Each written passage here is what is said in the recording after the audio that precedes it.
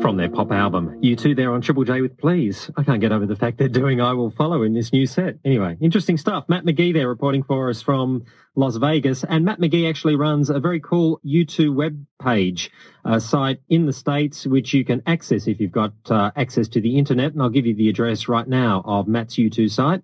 That's www.owt.com/users/Pleaker, that's Pleaker with 2 E's in the middle, /u2.html. You'll also find it if you're searching just under the general search engines. I think it's Pleakers at U2 or U2 at Pleakers. That's Matt's site. He said he also snuck in a camera into the Las Vegas show illegally, took some shots of it, and he's going to put those on the page as well, so you'll be able to see for yourself what it actually looked like. The first of the pop. All right, hello and welcome to episode 15 of the At U2 podcast. And what you just heard was it's not quite the inaugural broadcast about the At U2 podcast, but it's pretty old. And this is the podcast where we're talking all things U2, album news, tour dates, community discussions. But this episode especially is a special 20th anniversary of the website edition podcast show.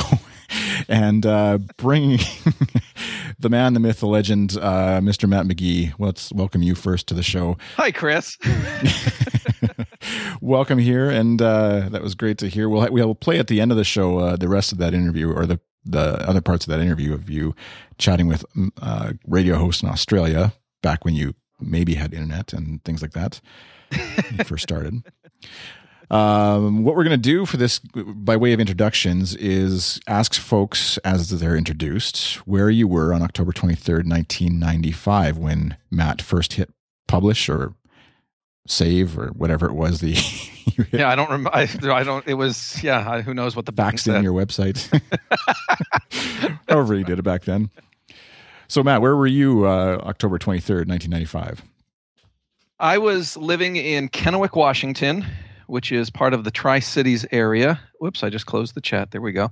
And I was living in a tiny little one-bedroom apartment with my wife, no kids yet, and had a Macintosh. Actually, I'm not sure if it was called. I think it was just called the Apple Performa 450 was my computer, and it cost about $2,500. And it had about 1/1,000,000th the power of my current iPhone. And yes, that's where I was. And the computer was in the bedroom, and I hit the publish button, and so was launched a little website that was at the time called Matt's Mostly YouTube Music Page. You were going for the SEO stuff. You were well ahead of your future career. That's right. I did, right. I had this idea that, yes, you're going to search for music. And I had all my bases covered there. Yeah. Matt, what was the other stuff that your webpage was about? Like, seriously, what, like Seahawks, Mariners? No. It was mostly U2 music page. So there was some REM stuff on there because they were one of my favorite bands, and there was some Toad the Wet Sprocket stuff on there because they were one of my favorite bands. And so that was, you have to understand, that was the era when, there were about maybe across the entire internet, there were maybe 15 U2 photos on the entire web. And so if you found a new one at number 16, it was like this huge thing, and you immediately plastered it on your website and told the mailing lists and all this, look, I found this new photo of U2 dressed up as chefs with Brian Eno from, Passengers, and come to my website and take a look at it. It was like this huge deal just to find one little photo that, that nobody had ever seen before. So it was a very different world back then. All right. And we'll keep going. Next person on the podcast is this episode anyways is Sherry. Welcome back to the show, Sherry. Hey, how goes it? This is the podcast 20 years to produce. And so where were you 20 years ago, October 23rd, 1995? I was living in Rockville, Connecticut. My dad had built my computer, and I was actively posting things on the Wire U2 mail list and snail mailing my propaganda grapevine pen pals. Just graduated with a degree in journalism from the University of Connecticut and wondering what in the hell am I going to do with this degree? And little did you know, a website was being launched right at that moment that would allow you to use your degree to much fame and profit. Next. Profit. No profit whatsoever. Tell me about this profit you speak of. We'll get to that eventually. Next up, Tassoula, welcome back to the show. Thank you. In 1995, in October, I was a journalism student at Mizzou, living in Columbia, Missouri, and I was teaching elementary music and preschool to put myself through school. At the time, a huge U2 fan, and I had found a few U2 fans in my circle there in the Midwest to worship, but I had not yet found the online community that was Wire. Nice. And new to the show, but not new to the at u2.com community, and definitely not new if you were listening way back to the previous podcast edition that was around a few years ago. Michael, who goes by The Answer Guy, welcome to the show. Thank you very much, Chris. So in 1995, I was in Sunnyvale, California, home of, wait for it, Atari. Oh, really? I just dated myself. Remember in that movie War Games when they called all the numbers in Sunnyvale? That was to find Atari. You're welcome. That's your fact of the day. And I believe I had found the online community, and Wire was a big deal. I just remember that realizing that there were people as ridiculous as me out there, and it didn't matter where they lived. That was just amazing back then. You youngins don't know what we used to have to go through. And get off my lawn. Yeah, climbing to the internet uphill both ways was always a struggle. I was just graduated from high school. I think I was working at like a dishwasher pit somewhere in a restaurant, and probably wishing I could listen to U2 somehow, but I didn't have my CD player Discman with me at the time or something, and that was what I was doing. I was definitely into U2 by that point, but definitely was not on the internet 24/7 like we are today. All right, so for this episode, these are in our notes. I don't know if they were supposed to be read out loud, but I'm going to read them just so we're all on the same page. There's some ground rules for this episode. Matt has laid out. We're waiving the rule that says we're not allowed to talk about the party, the NYC party. So that's first up, which was kind of just a lighthearted rule, but it was a rule. And we're also waiving the rule that says we're aiming for 20 minutes, 60 minutes, 20 minutes. Yeah, right. So this may end up being a two-parter. You'll obviously know that by the time we release this, because it'll say that in the description, but just so you're aware going in, this may have a tease for an episode 2. But the folks who are listening live, we stream this live Wednesday nights at 10:30 Eastern time. I think I got that right, Sherry? And so those folks who are listening live are in it for the long haul, as long as we go. goodstuff.fm/live. So in honor of, or because of so many requests for having the Answer Guy back, we thought we'd skip the usual Ask at U2 stuff where the rest of us sort of schlubs, if I can call us that, try and answer things. And we've got the official Answer Guy back to answer the questions. I'll still butcher your usernames and stuff that you sent in. No worries there. So we'll start it off with Fabiano, who asks, who is the favorite superhero of the band? Good job on the pronunciation right there, Chris. Proud of you. I don't know why Fabiano is mad, all caps. Favorite superhero of the band. Thank you very much. I've been giving this a lot of thought. I think Edge would like Iron Man because he believes he is in fact Tony Stark with his brain and his inventions.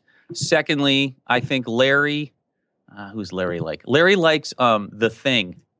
You guys know who that is? The guy that says it's clobbering time, because he seems like he's ready to clobber somebody all the time.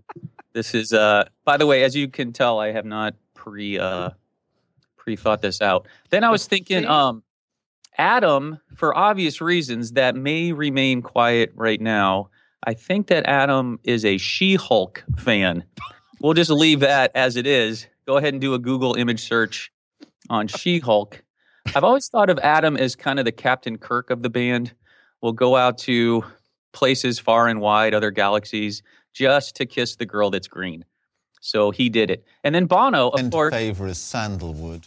Yeah, well, and who wouldn't, Adam? Thank you very much. Bono doesn't believe in superheroes, as he can fly himself.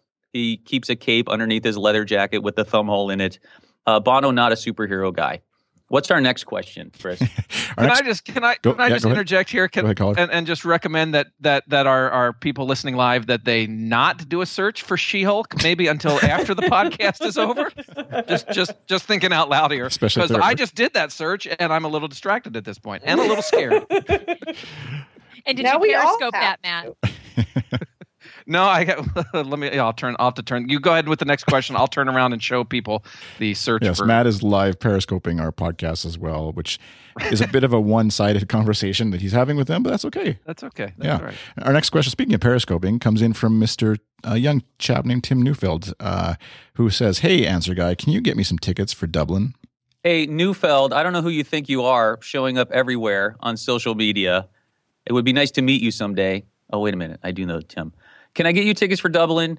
No. Next question. All right. I didn't even have my sound effect. I thought there was going to be more of a rant there. I could have buzzed him. All right. Next up is Mark Peterborough, who asks, where did 80s Culture Club singer Boy George say that Bono should look if he still hasn't found what he was looking for?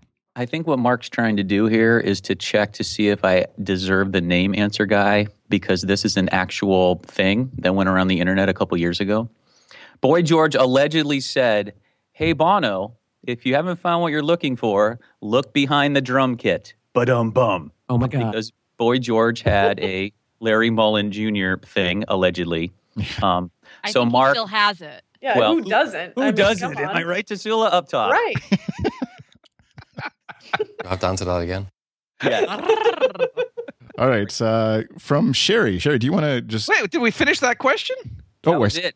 Larry Mullen is what everybody's looking for. Am I right? Oh, okay. You know what I just learned though? What's that? I just learned that what was that? What song was it? The Culture? Oh, Time. Yes.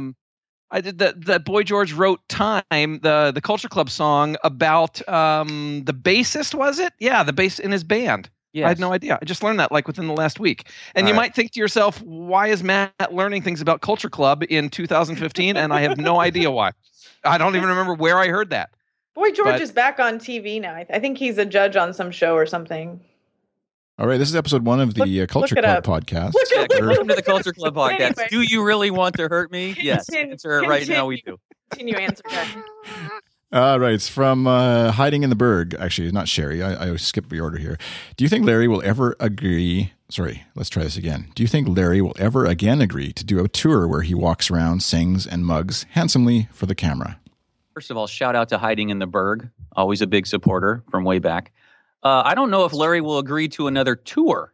Like, don't we wonder every year if he's just going to walk away and go like, I've got all the money I need. By the way, that was my worst Irish accent.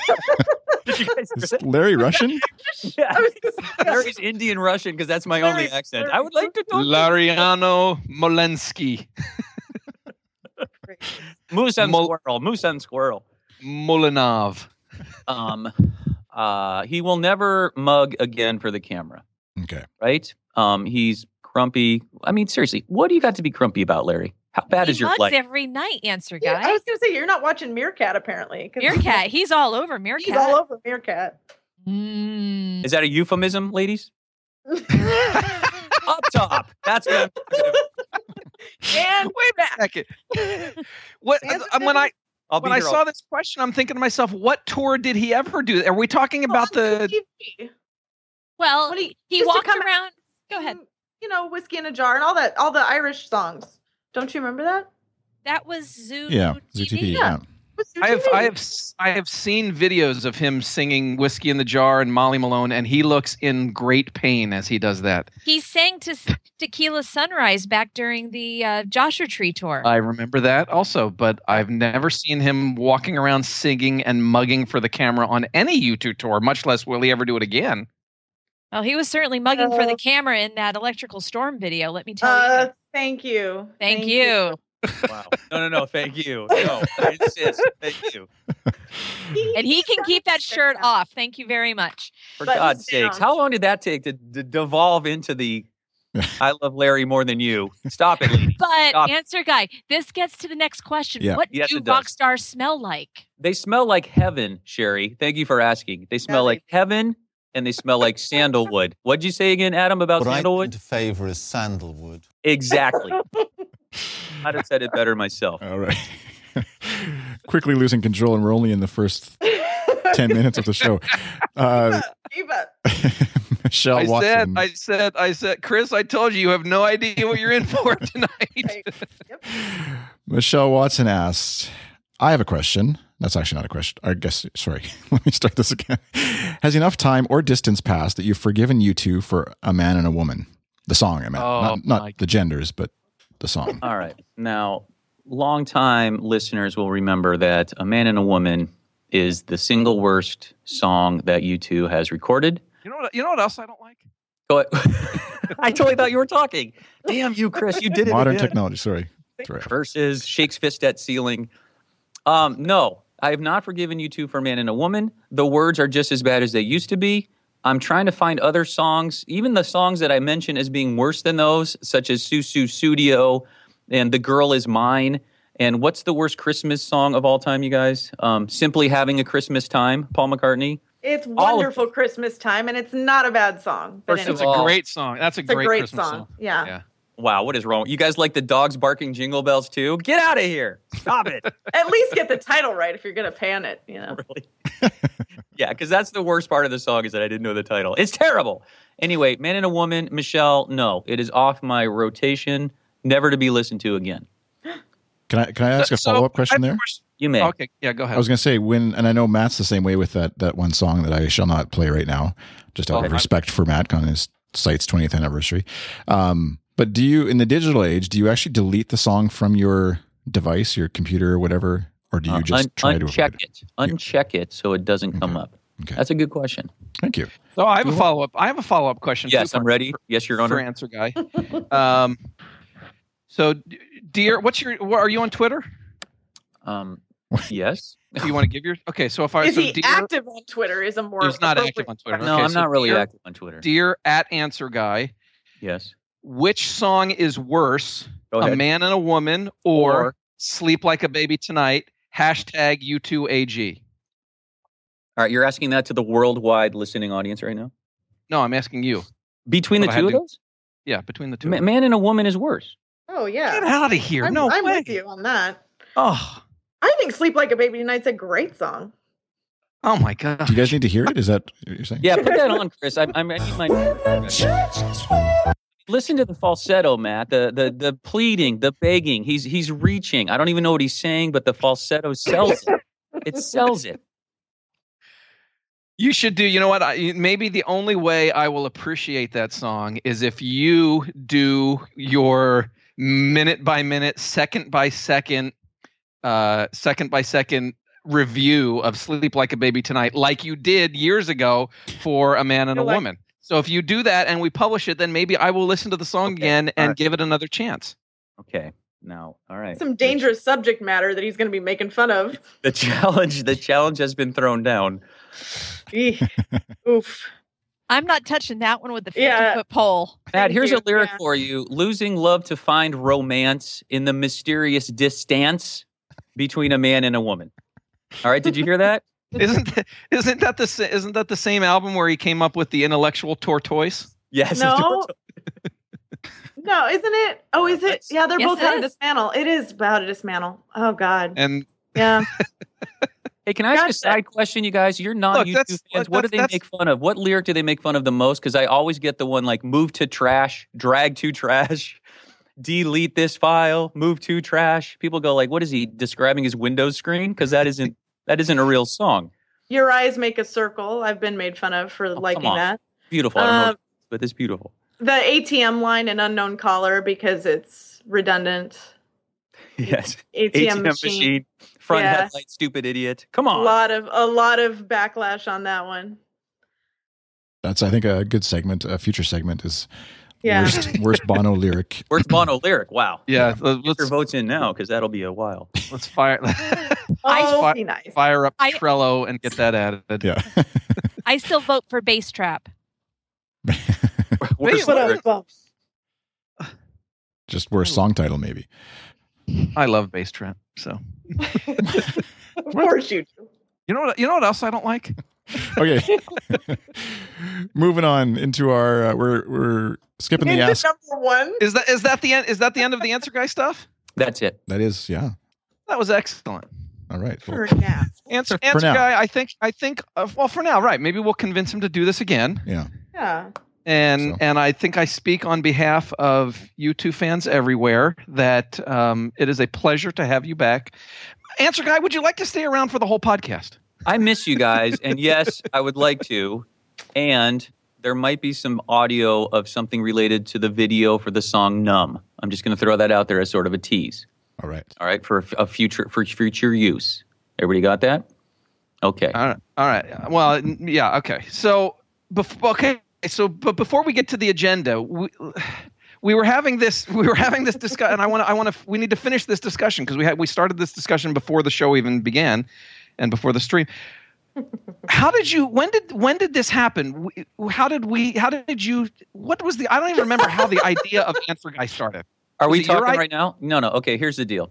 Was it your idea? No, this is for everybody listening because this is how Matt works. So Matt finds people that he thinks have a certain level of quality of writing, and then he finds the place for them after he knows he wants to do something with them. But there was no place for me. I'm not going to know. I'm not going to know the instruments like Scott. I'm not going to know the releases like Aaron. I'm not going to know any of the crap that Sherry knows, right? Or the people with all the facts of who was where. Right? That was a compliment. Sorry, Sherry. It was a legit compliment. So Matt was saying there's this guy on some sort of sports channel that does answering for sports related stuff. You want to try that to be Answer Guy, and he had read. In 97, that was Pop Mart, right? You guys help me out. Yes. In 97, I before I knew these people as staffers, I just kind of knew them on wire probably. I took a chance and drove my car north like 14 hours to the Eugene show in Oregon by myself without any place to sleep or a ticket. And I slept in the car and I went to a show by myself and I wrote up like Jesus. I wrote up a War and Peace length missive about it. It was probably like 10,000 words. And I go, here you go, everybody. Here's my trip report. And I go, no one's ever going to read this because look how long it is. So Matt read it, I think, and said, this guy, we got to find a place for this guy because the thesis of my thing was you drive all the way to Oregon and someone leaves an ice cream sandwich on your windshield. That's a true story. I came back to my car and there was an ice cream sandwich on it. And I said, this is a sign from God or from Bono. Once in a while, I confused the two. And I think Matt read that and then interactions. And then he says, where are we going to place you? Let's try something where we do advice. What he didn't know was that it's not as shoot. No, that's going to sound stupid. A lot of angst goes through my bloodstream when worrying about answering a lot of these things. So when I'm answering some factoid, I actually do research on what the fake answer has to be correct in some way. Like it takes hours. And I'm really afraid someone's going to find a fact that's wrong and then call me on it. And that's going to bug me. So anyway, so Matt, we used to do one where I would answer one and then Matt would answer like 3 real ones, like with actual facts. And my secret has been, go. Yeah, that's true. I was just going to say that's true. If you go back and read the early Answer Guy columns, there was usually 4 or 5 questions. Half were answered seriously, and I think that was me answering, wasn't it? Yes, that was you. Yeah. And then you were doing the comedy answers. Okay. Yes, and then there was a rumor that it was all Matt. When I came on board, there was rumors that it was all Matt. It's not a rumor because there were, I don't know how many there were, but there was a stretch of time when Michael was unavailable for I don't even remember what was going on, but so there was a short stretch of time when I did all of Answer Guy. Yes, but those were the non-funny ones. they got to like an 8 on funny. They were a good. I was looking back. I was wondering, like I was reading some of the old ones, like I'm all, God, was that me? And then I go, everyone that wasn't funny, I just go, that was probably Matt. Like that one was Matt. That one was Matt. But the actual information, because some people remember they'd get mad, Matt, when I would answer cocky, they would send in another thing like, hey, you dickhead. Like I asked you a serious question and you didn't have a serious answer. So then Matt had to put this whole this disclaimer at the bottom that said we're just kidding. We send the real answers to the real people. Taking it very, very, very seriously. One time I visited the McGee residence, i.e. at U2 headquarters, I remember that. And he said, let's write some answers together. And I don't think he knew what he was in for, but that's the FedEx one. I don't know if you guys have looked at that. So he and I did research on the different chassis that the Federal Express Company used for their trucks. So when we talked about we talked about that video where we think he's in a FedEx truck. We had actual facts. So when it says like the chassis of a Cummins diesel on the back of a whatever, that was true. Like we went to the FedEx website to get all the information. So he was in my terrible world there for a little bit. But Matt does a great job of finding people that he likes / trusts / respects, even if he doesn't like you, he respects you. And then finding your Hence talent. the three of us on the podcast tonight. Yes, all of us is the answer to that soundbite. So, yeah, he has a particular talent, and then it's just amazing. We're not at this part of the podcast, but you end up like at the births of children and at weddings of people from the staff. It's ridiculous. It sounds like it couldn't happen, but it does, and that's because of Matthew T. McGee. Oh, for God's sake. Number one, it's not T, so you're fired again. Wow. I didn't even fact check your name. That's embarrassing. Shoot. The amazing thing is, Answer Guy appeared in the very first Off the Record column on September 2nd, 2001. True. And so, and not only was he in it, he was in the first paragraph of it. Where it says, it's also where we're introducing you to Answer Guy, AG as he's become known around the home office, promised to find answers to those U2-related questions you've always been afraid to ask. Got a question for the Answer Guy? Email him today. And then if you scan down in the first OTR column, you've got some of the very first questions asked to Answer Guy, which is kind of cool. And if you search in the U2 keyword area of Answer Guy, if you go to @u2.com latest news search, there's 145 records found with the phrase Answer Guy. And he had his own column. He was in many OTR columns in the early days. So, he was very much and still is a fixture of our happy little community. Well, and so 2 weeks or so ago, when we announced that we were doing this 20th anniversary podcast, and I think like the number one thing that people were, like, is Answer Guy going to be back? And it's and like even on the shows on this tour, like in Vancouver, I remember. When we were outside the arena in Vancouver, people were like, "What's Answer Guy doing? Is he ever going to come back?" And it's just like this. Well, in New York at the party, people were looking for him in New York at the party. Yeah, but it certainly helps when he wears the @U2 staff T-shirt that says "Answer Guy" on the back. That's right. true. So look for the dude with the shirt that says "Answer Guy." That's the guy you're looking for. And then the U2 stage manager said, "What's the question?" That's right. And I go, "I don't know what that means, but it's nice to meet you. So thank you very much." Yeah, none of this is deserved, but it might be correct. But it was for years a very the most loved part of @U2, and so thank you for that. That was very, very cool. And I will never forget the the controversy that you started with. Probably the most controversial question you ever answered, which was, "What does Bono say at the beginning of Gone on the Boston DVD?" I remember this, Captain Crunch. Yeah. Remember that? It was to the point. He answered that in one as just one of the several questions in a column, and then the next week we had to do a follow up on that question, and then the following week he had to do an apology for the follow up. Yeah, I do remember that. Oh my gosh, that was fantastic. Just like the African Diary. That I remember reading the African Diary aloud at my dinner table to my family, and we were all just in stitches. Yeah. Well, that was a rough trip for me. I'm not a good traveler, and they don't have bathrooms that I appreciate. I don't know the language or any of the food. Africa was not an easy thing.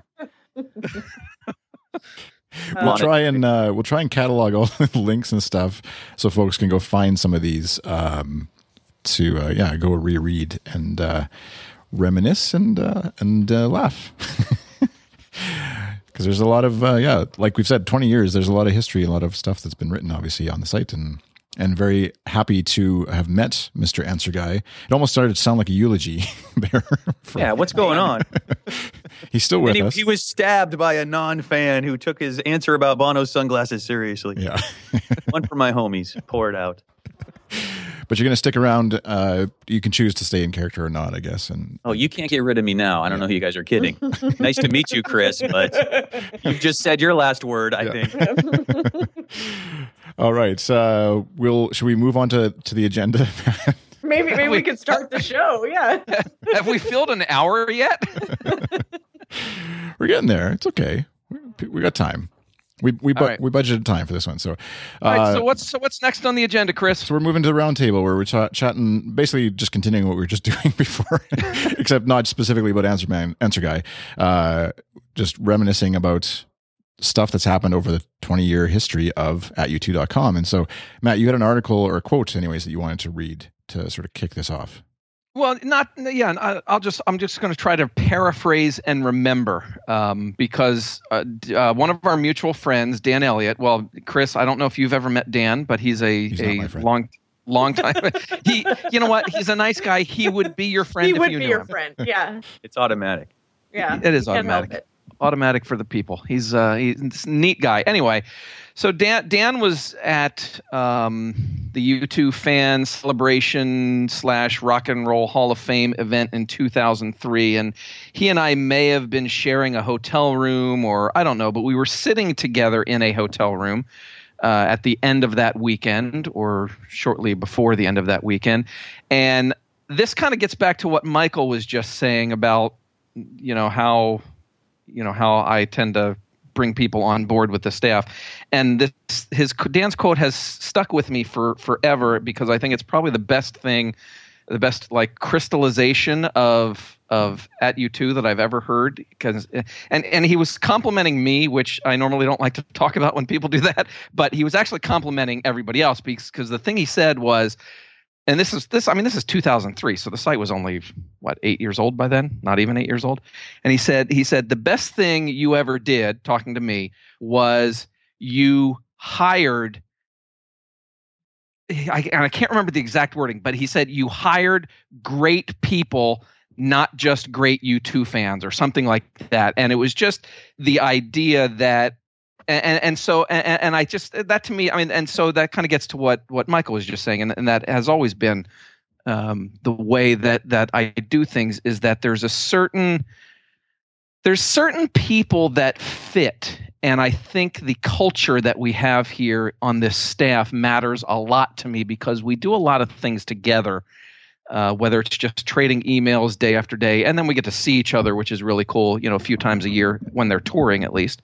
But we spend so much time together communicating that we need to get along, and there needs to be a good culture. And so, I think that's absolutely right. That the fact that @U2 is 20 years old has nothing to do with me, aside from the fact that I brought in great people to work on the site, like those of you that are working on the site right now and on this podcast, and the others that maybe are not here but will listen later.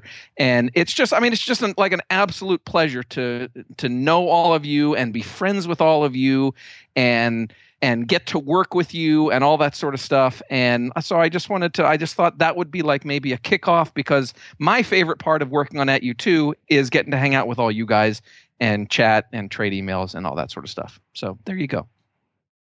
All right. I think that's the end of the show. We just Yep. Thank you. Good night, everybody. Having us, Matt. It'll be a great 20 years from now. We'll have another. Yeah, no. And I'm the one. If I recall correctly, I'm the one who said before the show, let's try and keep our comments a little shorter this time. Yeah. You're fired, Matt, from the podcast. Yeah, I am fired. I understand. No, that leads us into a great segue, or that is a great segue, which leads us into some clips that folks have sent in to us, audio clips that we'll play, and then probably bounce off of that into discussions and things. But first up, we have Aaron Govern. I'll just make sure this works here. Hi, this is Aaron Govern. I'm an @U2 staffer based in the United Kingdom. I've been working on the site since 2010. My overwhelming memory in my period working here has undoubtedly been the team spirit and the camaraderie and the humour amongst all of the staff members. The one thing that unites us is our passion for U2 and for making this the best website for the U2 fan. Nice. And should we just keep going? We'll go through a few of them here. Becky Myers is the next one. One of my greatest joys is being on the @U2 staff. I love expressing myself through U2's music and hearing from readers who are touched by my stories. I'm impressed by the U2 knowledge database that exists in the minds of the staff and our readers. I appreciate our shared love of this special band and the beautiful community I get to be part of. No questions asked. It feeds my soul. There is nothing like experiencing the pure magic of U2 shows with fellow believers. Oh, and there was that time when Edge and Adam dropped by our party in New York City. Thank you, Matt, for launching this site and giving us a home for all things U2. Yeah, you can still play the at U2 podcast drinking game where if the party's brought up, you take a drink of your favorite. People will be drunk in 10 minutes time. Yeah, we don't want them like incapacitated. Yeah. Becky brings up a great point in her comment about the readership. We wouldn't be here at this point if it wasn't for the dedicated readers that we have and how our readership has grown over time. And they are very much in the mindset of when we're writing. Are we writing stuff that people really want to read? So I'm really glad Becky brought up about the readership, because to me, that's first and foremost the most important thing about the whole website. Amen, sister. Mm-hmm. All right, next up, Fernanda Bottini. Is that, sorry if I mispronounced? Yep, that's right.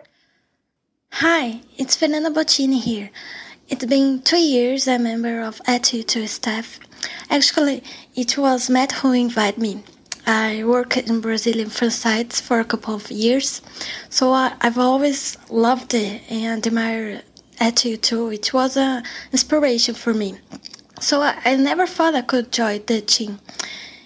I was very surprised when Matt talked to me, and my first reaction was, "What? It is real." I'm very honored to be part of AT2 staff. We are a big group, but everyone is committed with this job. That's what I like most.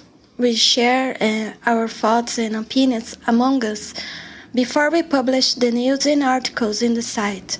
So we all take this work very seriously. It shows a big respect to our readers. I guess my favorite contribution was an OTR of the record about A2 experiencing Carnival here in Brazil. I had a great feedback from fans of all over the world. And for me, it's an honor and a pleasure to represent South America and the best and the most complete E2 site. Thanks so much, Matt. Happy anniversary. Awesome. And we'll have that article linked too in the show notes, so if you want to go find that later. And finally, for this segment anyways, Kenny Irwin. Hey, so hi there. I'm Kenny from Stirling, Scotland. I'm one of the U2 staff based in Europe. And one of the forum mods. Sing No More is my mod name and also my Twitter account, so please pop by and say hello. I wanted to quickly share my favourite U2 moment. Whilst there are many to choose, like my first U2 list, the party that shouldn't be mentioned that I wasn't at, etc. But actually my favourite U2 moment is actually just being part of the staff and seeing the staff activity that goes on behind the scenes. It's a busy place normally, lots of emails flying around, but you should see what happens around about new release or tour time. It's quite literally frenetic. It's hard to keep up. And at those times it reminds me of what a great community I am fortunate enough to be part of. So thanks to Matt and all the original U2 guys. It's an honour and it's a blast. Cheers. I love everybody's accents, by the way. Yeah, boy, do we sound stupid with our American whatever. Hey, what up, yo? Yeah. By the way, if we get Chris talking enough, he'll start to say a boat and oat, and stuff like that. So we got Canada covered too. Yeah, North America's in the house at least, but yeah. Okay, so anything you want to jump off from there? Maybe start with Sherry. We'll sort of go around the round table, virtually speaking, anyways, and you can each sort of share a couple memories and ideas and thoughts. So, Sherry, how about you start?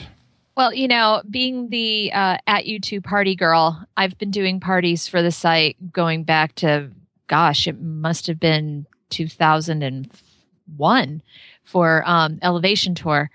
And nope. So, no. You're right.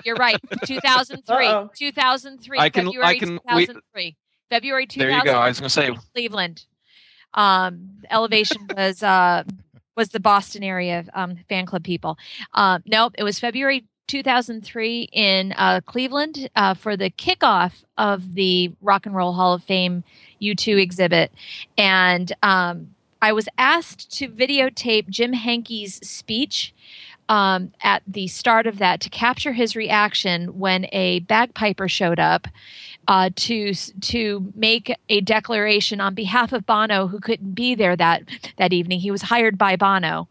And so I figured, hell, if this is how a U2 themed event goes, I'm going to start planning a lot more of them. And, so over time, we had other events that had happened. So we had our various different album parties, and then we had a 10th anniversary event that was held in Portland, Oregon, where I ended up going to 13 out of the 50 Vertigo tour shows for leg 3 with the focus of getting our party invite to the band, because at that point we had no other way to do it besides just waiting outside with all the other fans and literally shoving the invitation in their face to say, "Are you coming?" So in Miami, my husband Steve and I, we were out there as they were filming for the day in the life of Edge. Our footage never made it, gosh golly darn it. But I did shove that invitation into Edge's hand, and as he was passing by, you know how people give a throwaway comment like, well, maybe next time. Well, 10 years later, when he did show up at our other event, I'm like, damn, he's a man of his word. So, that it was the next time, technically. It was indeed the next time when we did invite him, So, being able to create activities and social engagement events where we can get fans together, where when we first started off, we were identifying each other by a Facebook handle or by our at U2 forum handle, and by the time that we got to Cutting Room in New York City, we were all going, "Hey, you're so and so on Twitter, right?" Yep. So we've progressed over time, but it's still fantastic to be able to draw a crowd because it's just a whole bunch of our readers and their friends who want to get to meet us on staff, and we're just average fans just like everybody else who volunteer our time to do it. So that is first and foremost at the top of my list. I've got a few others, but I'm going to let somebody else chime in here. Well, I want to piggyback on that 10th party because that ranks for me as well. Being in Portland, where I'm from originally, was a big plus. And that night, I remember it started snowing, which is very uncharacteristic of my hometown. But it was the week before Christmas or the week of Christmas. And we were all sitting in Scott Paretta's house. We had gone out for like a staff breakfast or something. I distinctly remember pancakes on the side of Marilyn's head, Princess Leia style. Like everything was very jovial and happy. And then we went to Scott's house to wait before we were going to the venue, and it started snowing. And like Matt was pacing, and everybody was stressed out. Like, are people still going to come to the party? Or, is the show going to go off as planned? All this good stuff.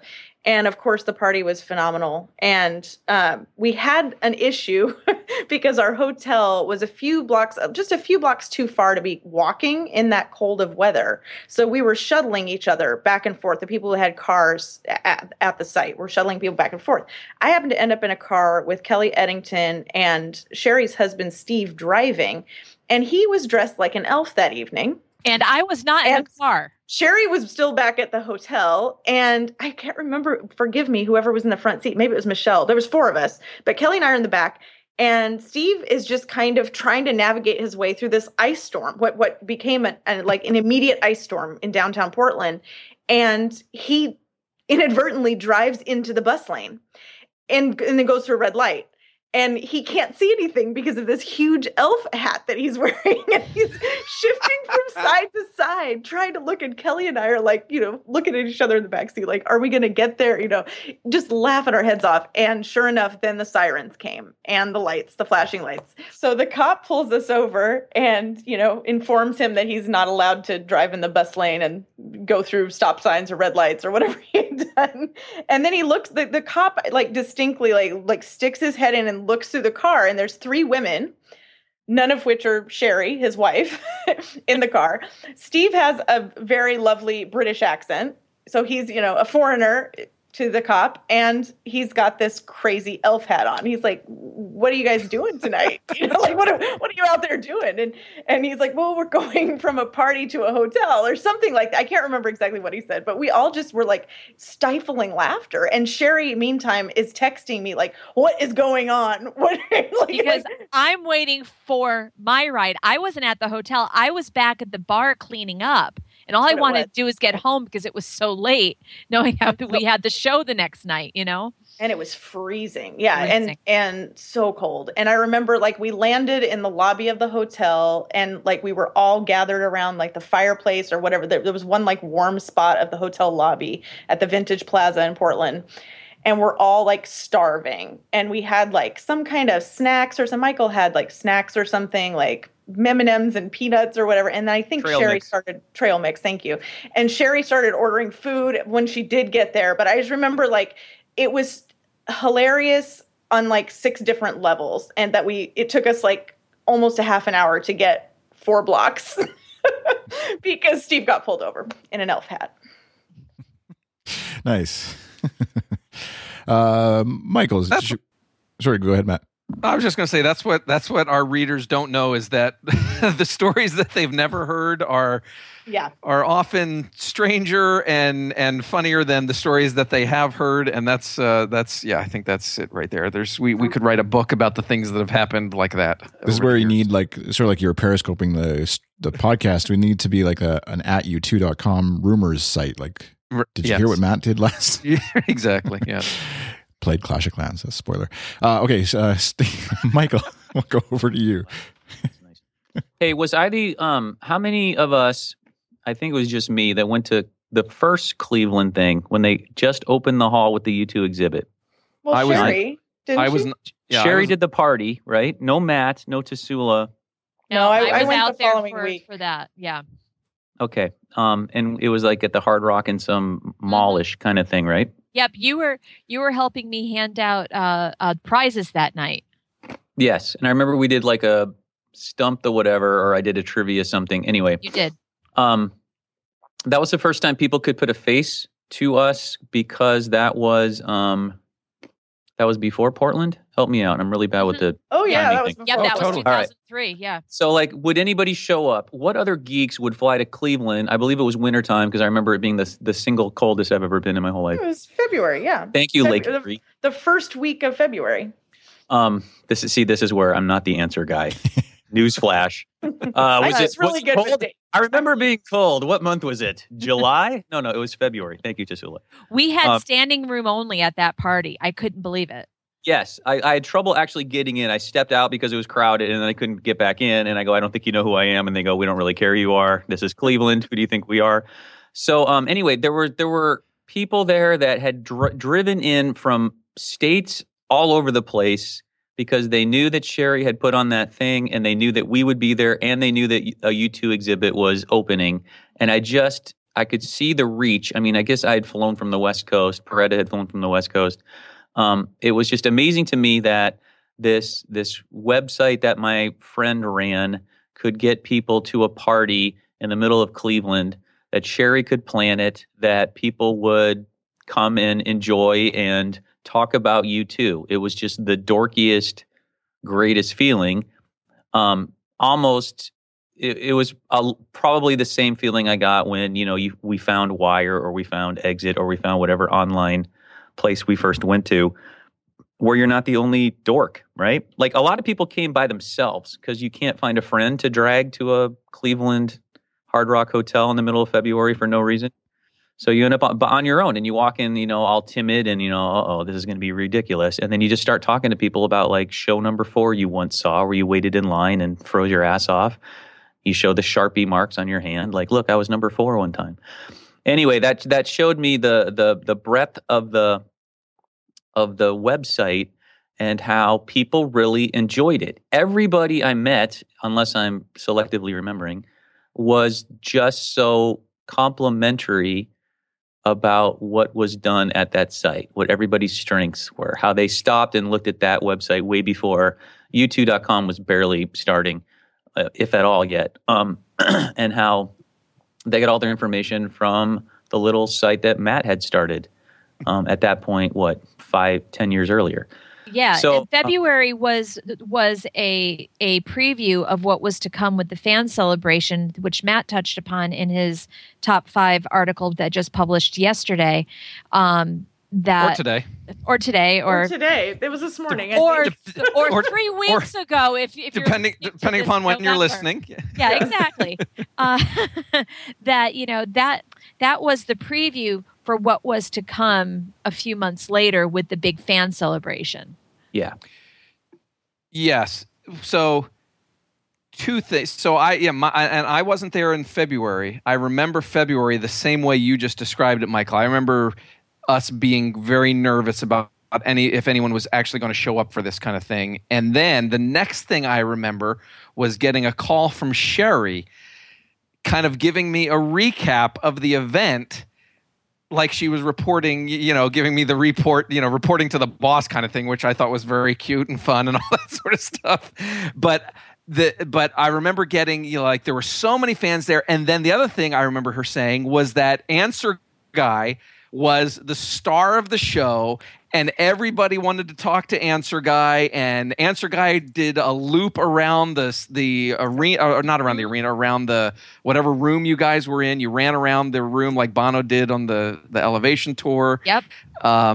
And so, I remember that was a huge, just a big surprise, I think, for all of us, that there was something to this, and there was, I don't even know how to put it in words, but you're right, Sherry. And then I got to experience it in June of that year when they were switching out the U2 display kind of thing. And so they put on this U2 fan celebration thing, which was this, day long or weekend long, basically party. And they wanted us to co-host it. And so we set up 2 tables down at right as you enter the Rock Hall. You go right down the escalator, and there we were with our 2 tables. We had monitors up with our website loaded on each one. We had a trivia quiz that we printed out. Yes. And you had and the idea was that you had to use the website to find the answers to this trivia quiz.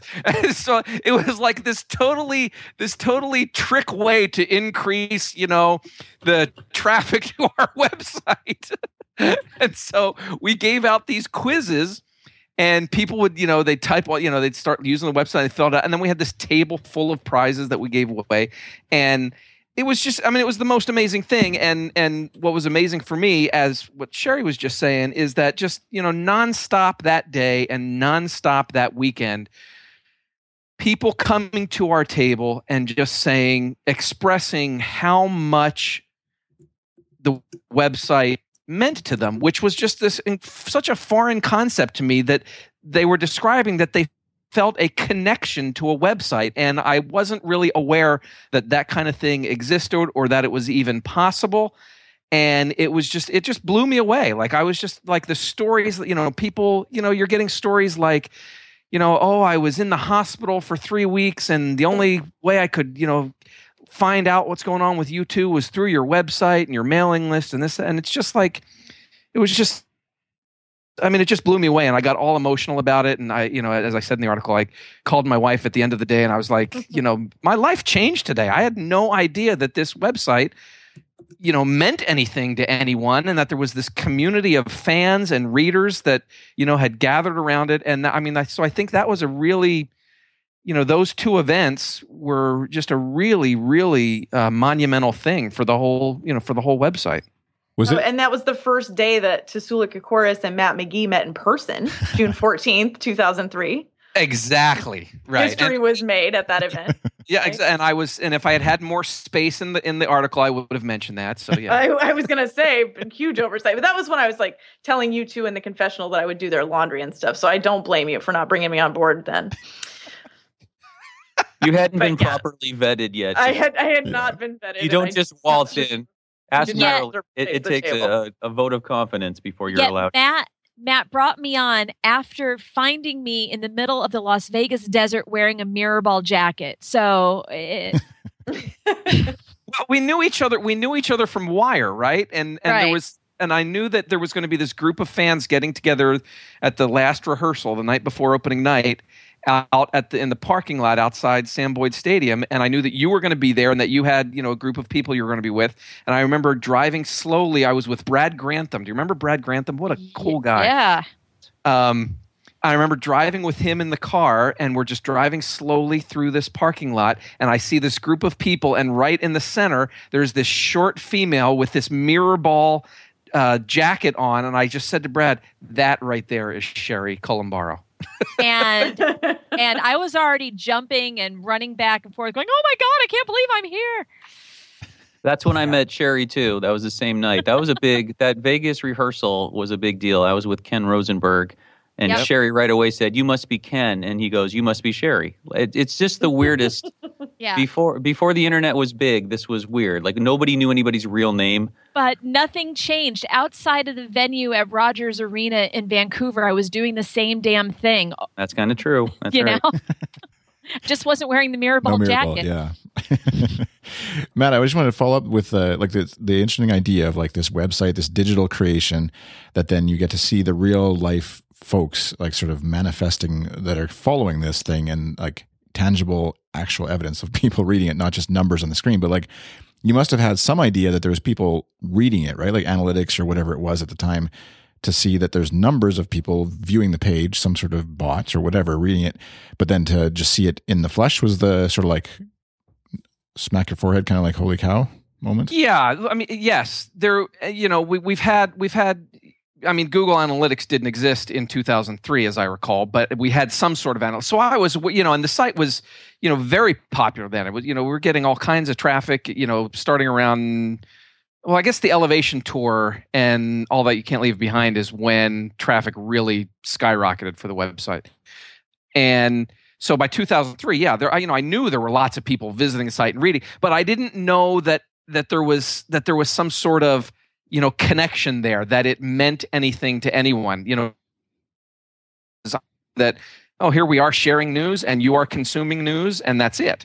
But I remember, and I'm sure Michael and Tassoula and Sherry would agree with this, when we would be in, various GA lines during the Elevation tour, we're just sitting there, and then, the people in front or behind them are like, oh yeah, I know your site, you guys do a great job, blah, blah, blah. And, that's all very fine and good.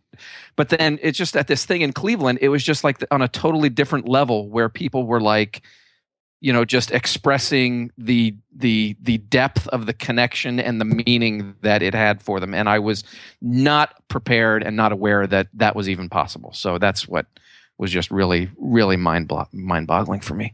Matt, have you had somebody at a show pull up your Twitter account and your Twitter photo and shove it in your face and say, "Oh my God, you're Matt McGee"? Because that happened to me at a show. Somebody said, "Oh my God, you're Matt McGee." No. Yeah, that's inappropriate. Thank you. I couldn't resist. But I'm there going, yeah, that's me. But I'm just a fan. I'm just an average soccer mom fan. That's what boggles my mind about the whole thing. We do it out of love for the band, and we're all volunteering for what we do. So, to have that type of a reaction, it's like, whoa, wait a minute. I'm just as much a fan as you are. We're no different, really. You know what I mean? I think it's often that's what I was driving at, is like digital creators online and stuff. And, even 20 years ago, back when you had to fax your website into the internet, you you still are like amazed sometimes that people are actually really reading, or now in this day and age, podcasts listening out there. And we see the numbers. We've talked numbers of people who listen to the show or whatever. And it still is amazing to think, like, if all those people were in a room together, that would be a pretty awesome U2 party.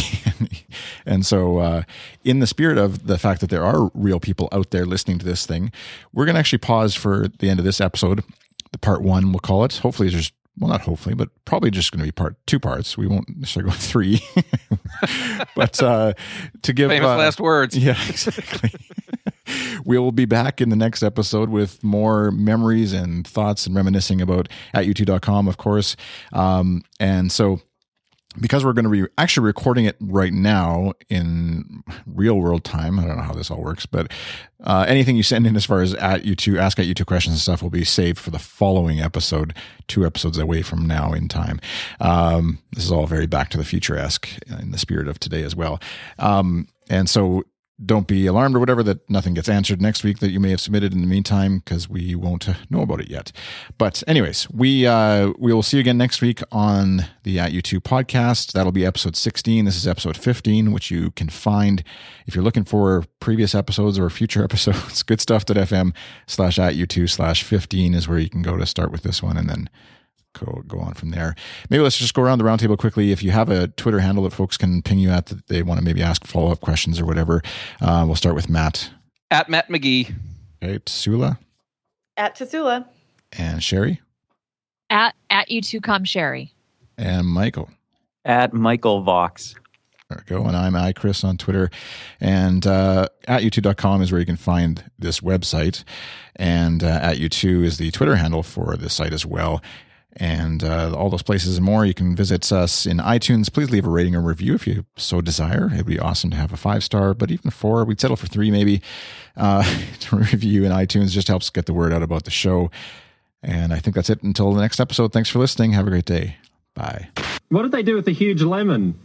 The lemon it was covered up for the entire portion of the regular show, and then when they left the stage, the lights went dark, of course, and as they came out for the encore, they took the cover off the lemon, and so you could see there was a big mirror ball, and all the lights were reflecting, and then smoke filled the whole stage area, and then this lemon it's over to the right corner of the stage, and then it somehow, I guess it's like hydraulics or something, it moves out towards where the B stage is and opens up, and there's the band inside this lemon.